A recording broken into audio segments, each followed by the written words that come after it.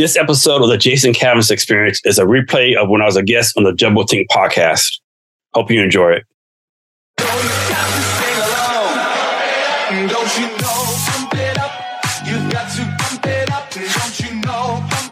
This is the Jason Cavness Experience, hosted by Jason Cavness. Join Jason as he talks to small business owners and startup founders and other interesting people as we gain great insights about business, people, leadership, HR, and how each guest strives to be great every day.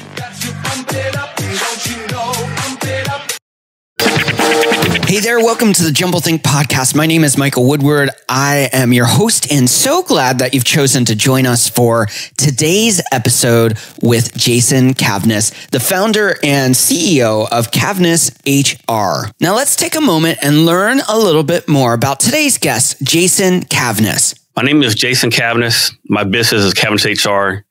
And my role is I'm CEO and founder of the company. The vision for Cavness HR is to provide HR to all companies in the United States for less than 50 people by using existing technology. So this idea actually came to me late in life. I retired from the United States Army after 25 years.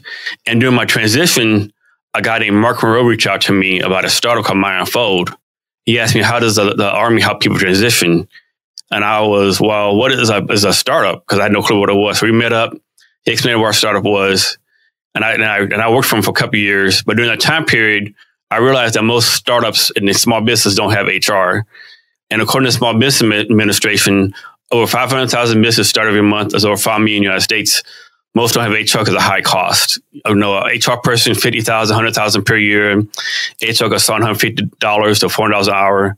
And so I thought, maybe I might have a business idea to provide HR to companies with less than 50 people. And from January to June of 2016, I reached out to 331 small business owners and told them about my idea. And 71% said it would be a good idea. So I've just been taking it from there. So this is one thing I brings me a lot of joy, a lot of happiness. I was bowling one time with some friends, and one of my friends, he's in college, and I asked him, "Are you still in college?" He said, "Yes." Tell me again what you're studying. He said, "Civil engineering." I said, "You graduated this year?" He said, "No, I graduated the next year." And he said, well, I've been trying to get an internship. It's just hard to get an internship. I've had to apply for 10 and nothing so far. And then a light bulb in my head, like, Jason, the COO of one of the biggest civil engineering firms in Seattle, who happened to be the Mark Monroe, the guy we just talked about. So I sent him a text message and said, hey, I know this guy looking for an internship.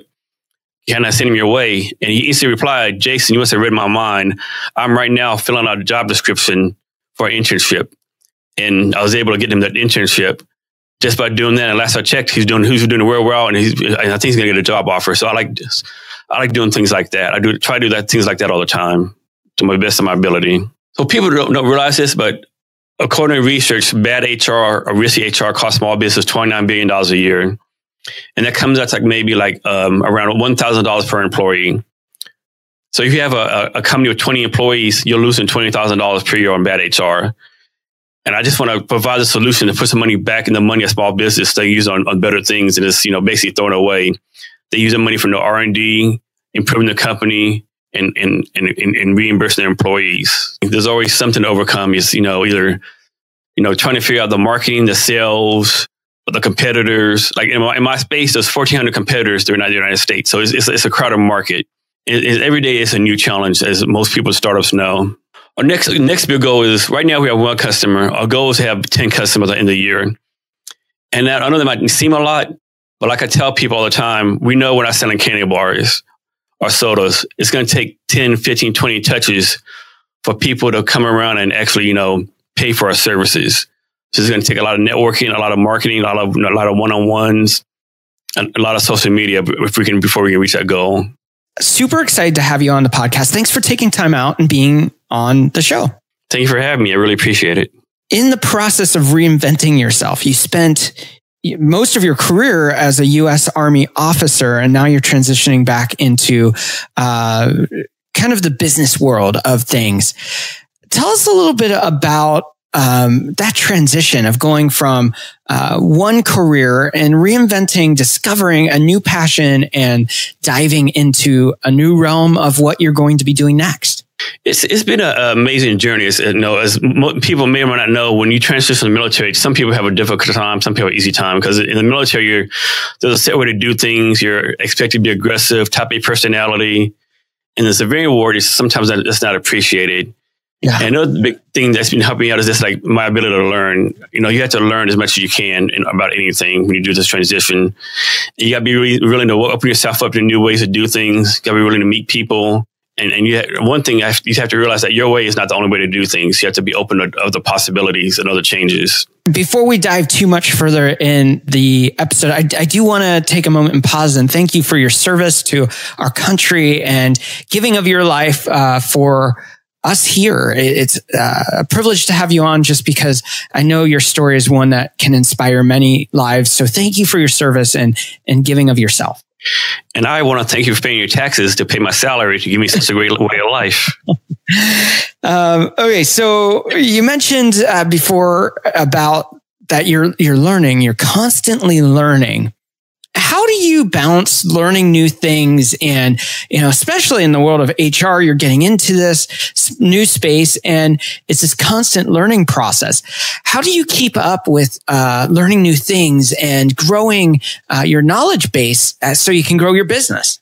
It's hard, I'll admit it, because sometimes, there's so much to learn.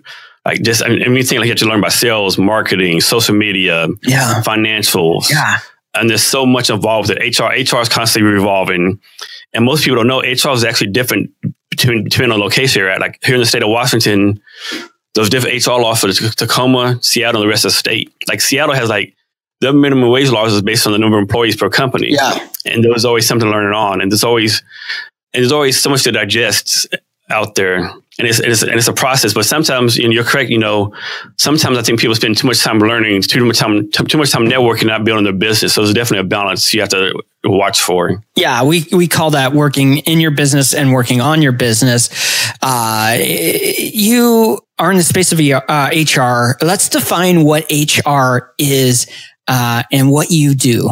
So for HR, it has one thing most people don't realize how expensive it is. Yeah. There's businesses out there that only do payroll, that only do culture, only do engagement. So it's very expensive. And I try to compare HR to like a 5-legged stool. Because if you're HR, you have to take care of your employees, your executives, your business partners. And also you have to take care of the customer of your business. And at the same time, do compliance. So there's 5 things you got to do. And we're not Superman or Superwoman, so you can't do all 5 things great. You just have to learn how to prioritize based on your boss and company. Sometimes you have to take care of your boss. Sometimes it's compliance. And some people in HR do a good job of that. I think some people don't.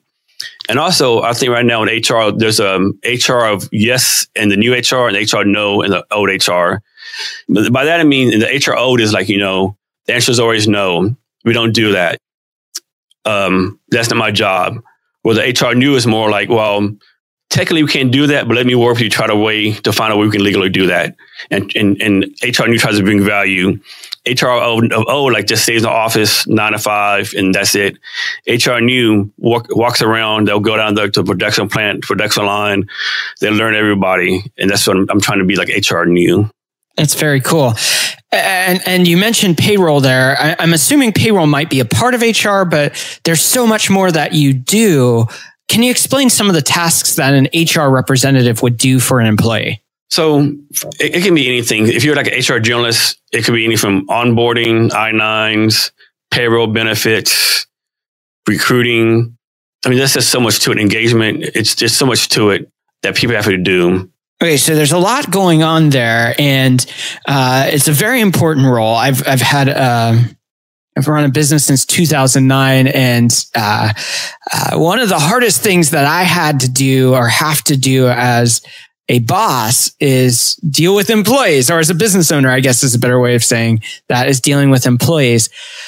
At what point does a business need an HR company like yours to step in and be a part of their team? Are we talking like 1 employee, 2 employees, 10 employees, 50 employees? Like, what does that look like? I mean, it depends on each company. I mean, definitely by the time you have 50 employees, I would say you need HR. Yeah.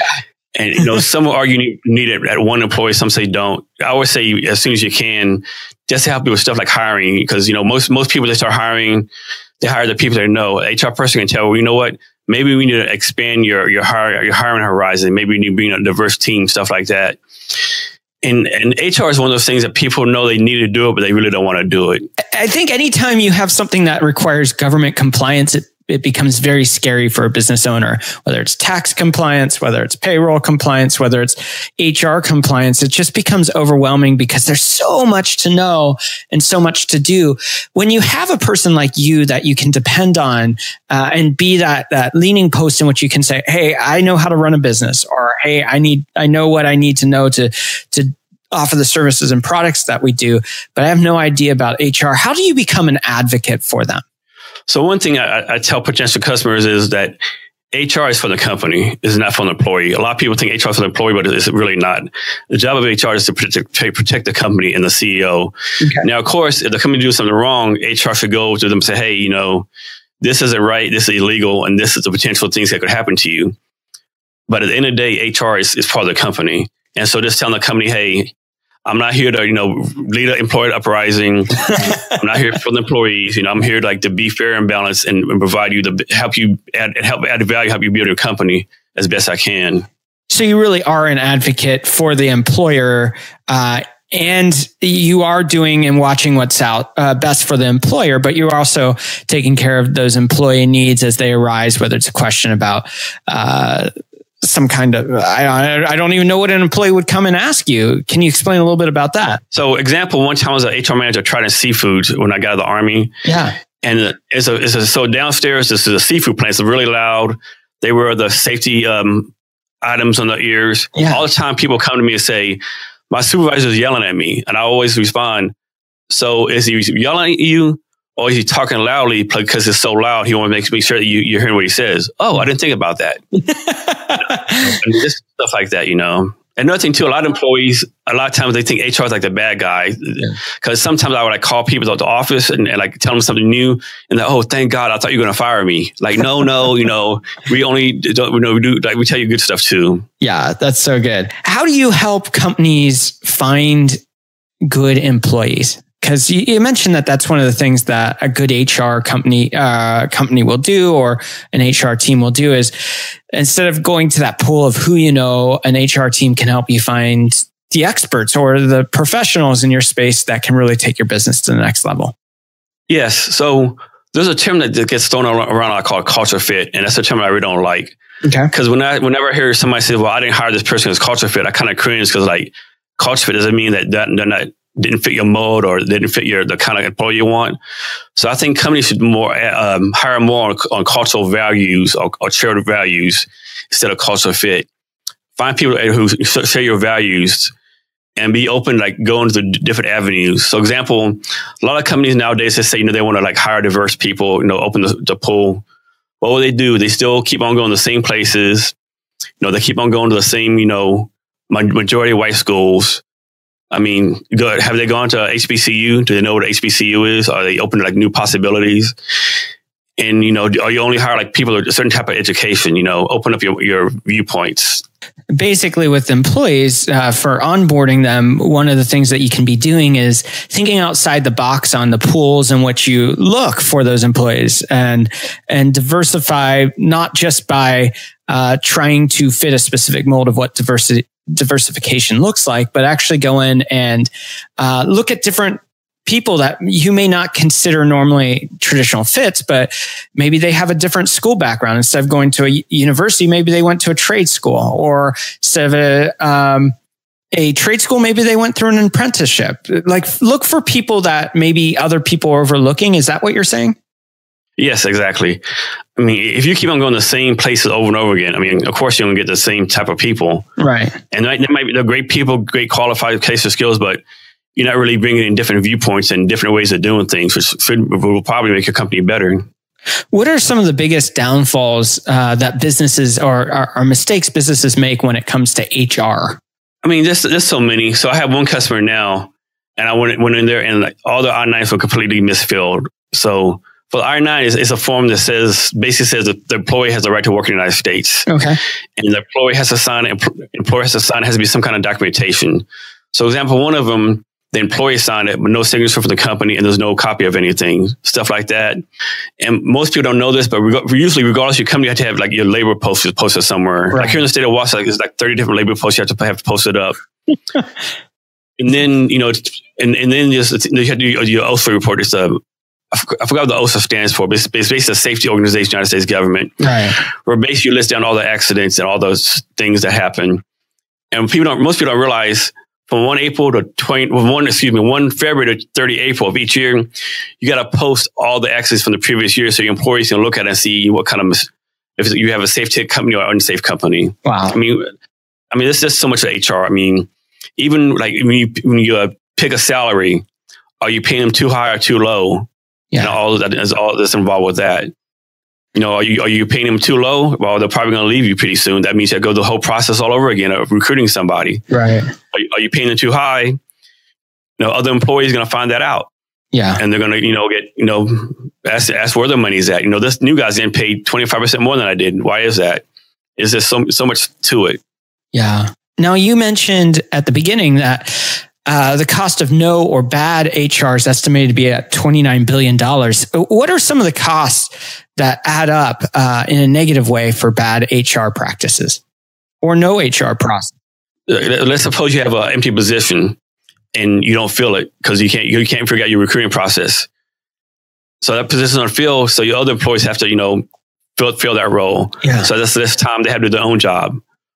Or recruiting yourself, maybe you don't have a good recruiting process and it takes too long. Suppose an employee files a complaint against you and the EEOC finds you, non-compliant. That might be a fine. There's so many ways. But one thing I do want to talk about is there's a lot of people that you think that, we got to be compliant and all this stuff. And you do have to be compliant.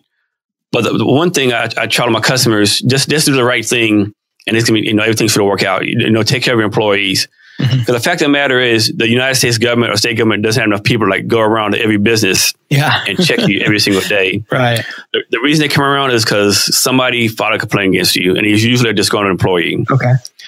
But the trick is when they come, like let's suppose the employer files a complaint and said that you made them work through lunch hour. Yeah. Well, when they come to check that, they're going to go check everything, just not that. So that's the danger when they come. They look into everything. So that's where the danger comes. Then they find every different thing. So usually you're doing one thing wrong, you're probably doing 90% of things wrong. Wow. So I think the key is like, make sure your employees are happy and be upfront with them as best you can. So these situations can snowball really quickly where one thing triggers a whole bunch of other things. Yes. Wow. That's crazy. Now, I want to pivot a little bit. I know that you're super active in the tech startup space in Seattle, Tacoma. Tell us a little bit about that community up there from the tech sphere and startups and what that looks like. It's just a strong community up here. I mean, and as you were thinking, we have Amazon, Microsoft, Expedia, all these tech companies up here. And, University of Washington has a strong computer science program. University of Washington, Tacoma. There's like several colleges have strong computer science programs. And there's a big push to keep talent here. And it's really booming right here. So there's a website called AngelList, www.angellist.com. Yeah. I like to call it the LinkedIn for startups. Okay. If you go on there, you can do queries. If you just type in Seattle startups and like jobs, there's like 331 startups in the Seattle area who are hiring people, which is like which is pretty good, an untapped source for people to find jobs. Yeah. And there's so much networking events up here. Sometimes people, like you say, get too involved in networking and not building the product, but pretty much every day there's a networking event somewhere in Seattle, Tacoma, and they're all great events. And the best thing, everyone here helps each other out.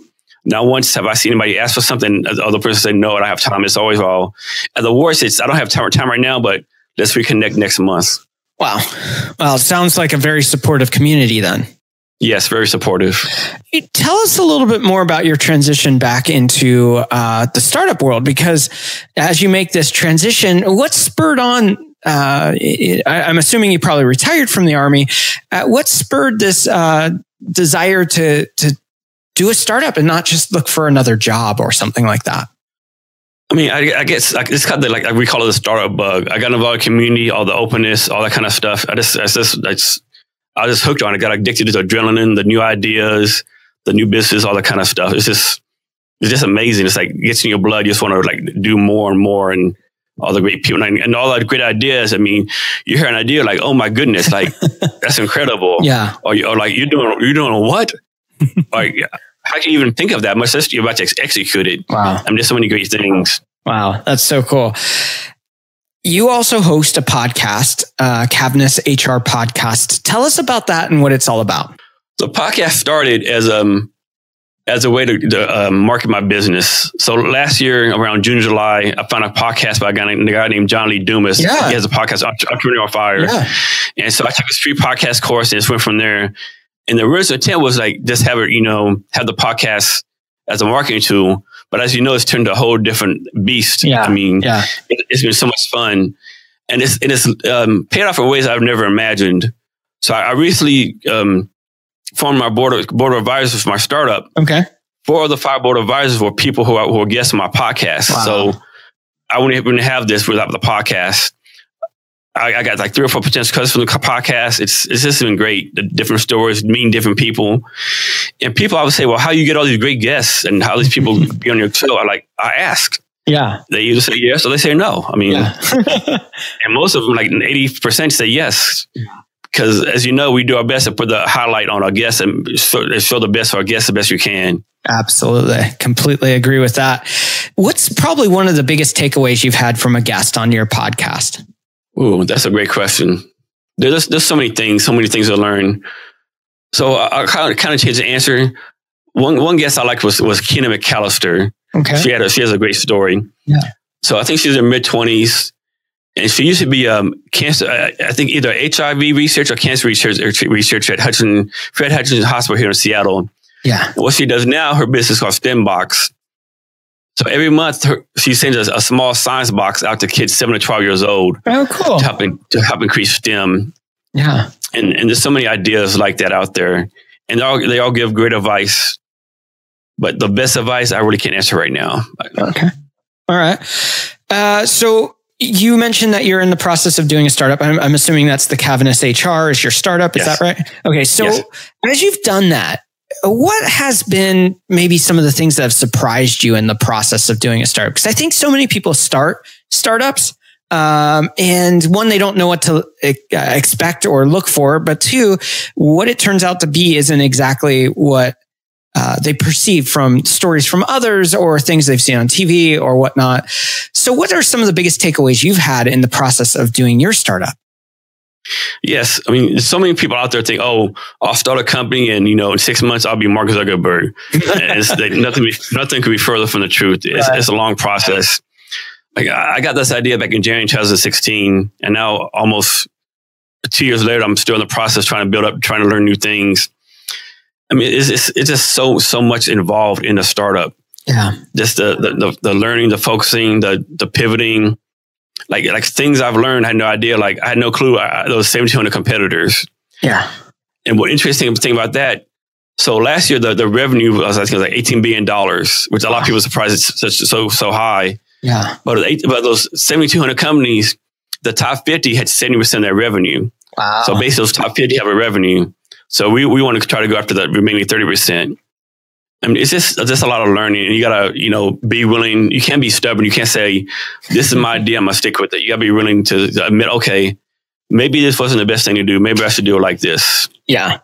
Well, and I love that earlier on you were saying about the process of learning. Well, one of the things that you've learned is that you've gone from a world of absolutes for many good reasons. The military is very structured and very absolute, and there's a singular voice in what they do. And you move into this new realm of the startup. And one of the things I love that you were saying that you learned is that you learned that there are so many different points of views, and your point of view can be completely right, or your idea can be completely right. And someone can approach the same problem from a different angle, and they could be completely right. And there's that diversity of voice, diversity of opinion.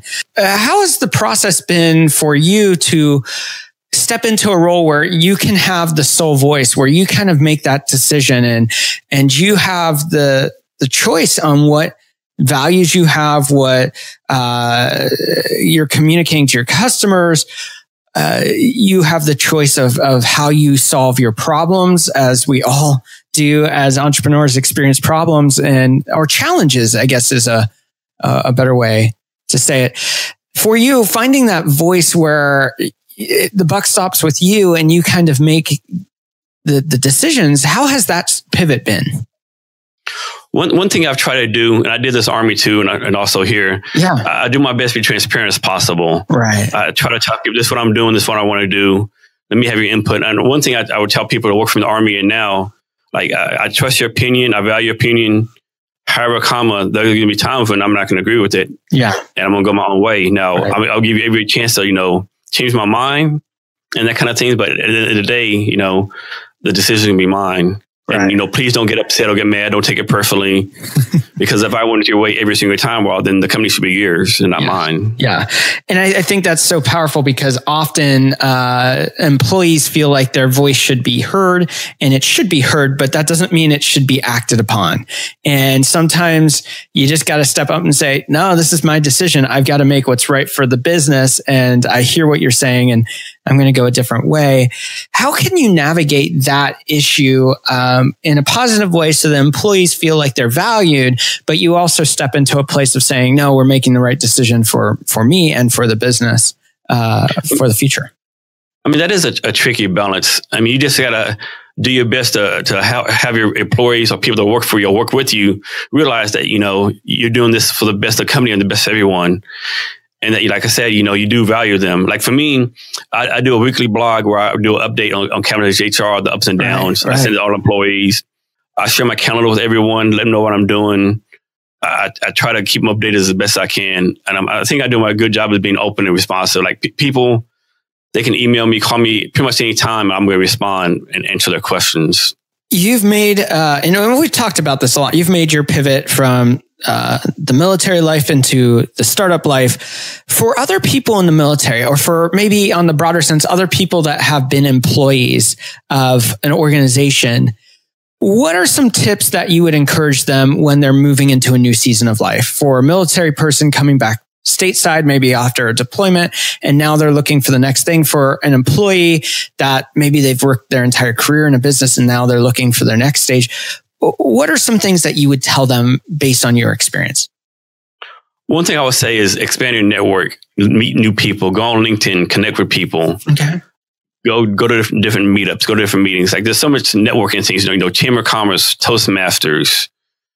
Just go out and meet different people. One thing that would always, I can never forget when I was transitioning, there would be like military networking events. and be nothing but military people there. I would never understand, like, if you're trying to go into the civilian world, right. Networking is good, but how are they going to help you and how are you going to help them? Right. Go somewhere else, meet new people. Right. Tell your story. People want to hear it and people want to help you out, especially if you're a veteran. They want to help. Yeah. You mentioned, and I love this, about so often when we swim in our own pools, people like us, whether it's a networking event for military people and all you see is military people that are trying to transition to civilian world, or whether it's so often you see these associations where you go in and it's like just a group of lawyers and they're trying to network and grow their business in a network of other attorneys. I love that image of, like, you've got to network with the people you want to reach. You don't have to network with other people like you. How have you found the right networks to help grow your business? That's a great question. Basically, like I said, well, I'll go to the example I used when I was leaving the Army, a mistake I made. So when I left the Army or transitioning, on LinkedIn, I connected with a bunch of HR directors, a bunch of VPs of HR. What I should have been doing is connecting with CEOs, VPs of operations, the people who hire the HR directors. Okay. So that's a mistake I made in the past, which I wish I could do over. Now, I got a lot of great connections from HR people, but, if I'm trying to be HR director, the person who help me out probably the CEO versus people actually hiring versus the HR director. Right. And you just got to, be able to put yourself out there, And another thing about networking events I never understood, you go to a networking event, it's like 4 people go together to a networking event and they stand around the table and talk to you the whole time. Right. Well, that's not really networking. No. And I see that all the time too. Yeah. And so what I try to do, I'm an introvert big time. So if I go to a networking event and it's like 30 minutes late, it's no good for me because I'm just not going to talk to people just who I am. So what I do, I try to go like 10, 15 minutes early and be at the front door. And when people come out, I introduce myself to them there and start a conversation there. Oh, that's cool. And you just got to put yourself out of your comfort zone. You go to a meeting that you wouldn't never go to before. Yeah. Yeah. I love that. You've obviously had to deal with situations that were uncomfortable or filled with fear. Networking for a lot of people is a situation that can be filled with fear. What are some tips you would give someone who's trying to push the boundaries of what they're comfortable with and step into something that will help them move forward? I think the biggest mistake people will do, they'll go network and they'll say, hello, my name is Michael Smith. I do this. I'm about this. I need help with this, blah, blah, blah. When they should be doing is, my name is Michael Smith. What is your name and what are you doing? How can I help you? Or something along those lines. Yeah. And put the focus on the person you're meeting and draw things out from him. Yeah. Yeah. One of our dear friends from years of the industry we work in always says, your audience is your hero. You're not the hero. And so always put it back on whoever you're talking to, whether it's a person one-on-one, whether it's a group, whether it's an entire social media sphere. Just remember that your hero is the audience, the people you're trying to reach. And I love that that's what you're sharing too, is that when you go to these networking meetings, when you go to other things, you look at them and you want to engage their story and then become part of their story instead of saying, hey, I want you to engage me and become part of my story. Yes, that's great advice. As we wrap up this segment of the episode, I want to take a moment and make sure that we mention where people can find and connect with you. So how can people find and connect with you? Yes, so I'm all over social media. At LinkedIn, I'm Jason Cavness. On Facebook, I'm Jason Cavness. On Twitter, it's at Cavness HR or at Jason Cavness HR. Instagram is at Cavness HR. And Snapchat, I'm at Cavness HR and at Jason Cavness HR. And I also have a blog at www.cavnesshrblog.com where I give updates on building my company. And as Michael mentioned earlier, I have the Cavness HR podcast. So I'm all over the place. It's pretty easy to find me. And we'll put links to all of those amazing places to connect up with Jason in the episode notes. Now let's dive into our rapid fire questions with Jason Cavness. We're back with Jason Cavness. Jason, are you ready for some rapid fire questions?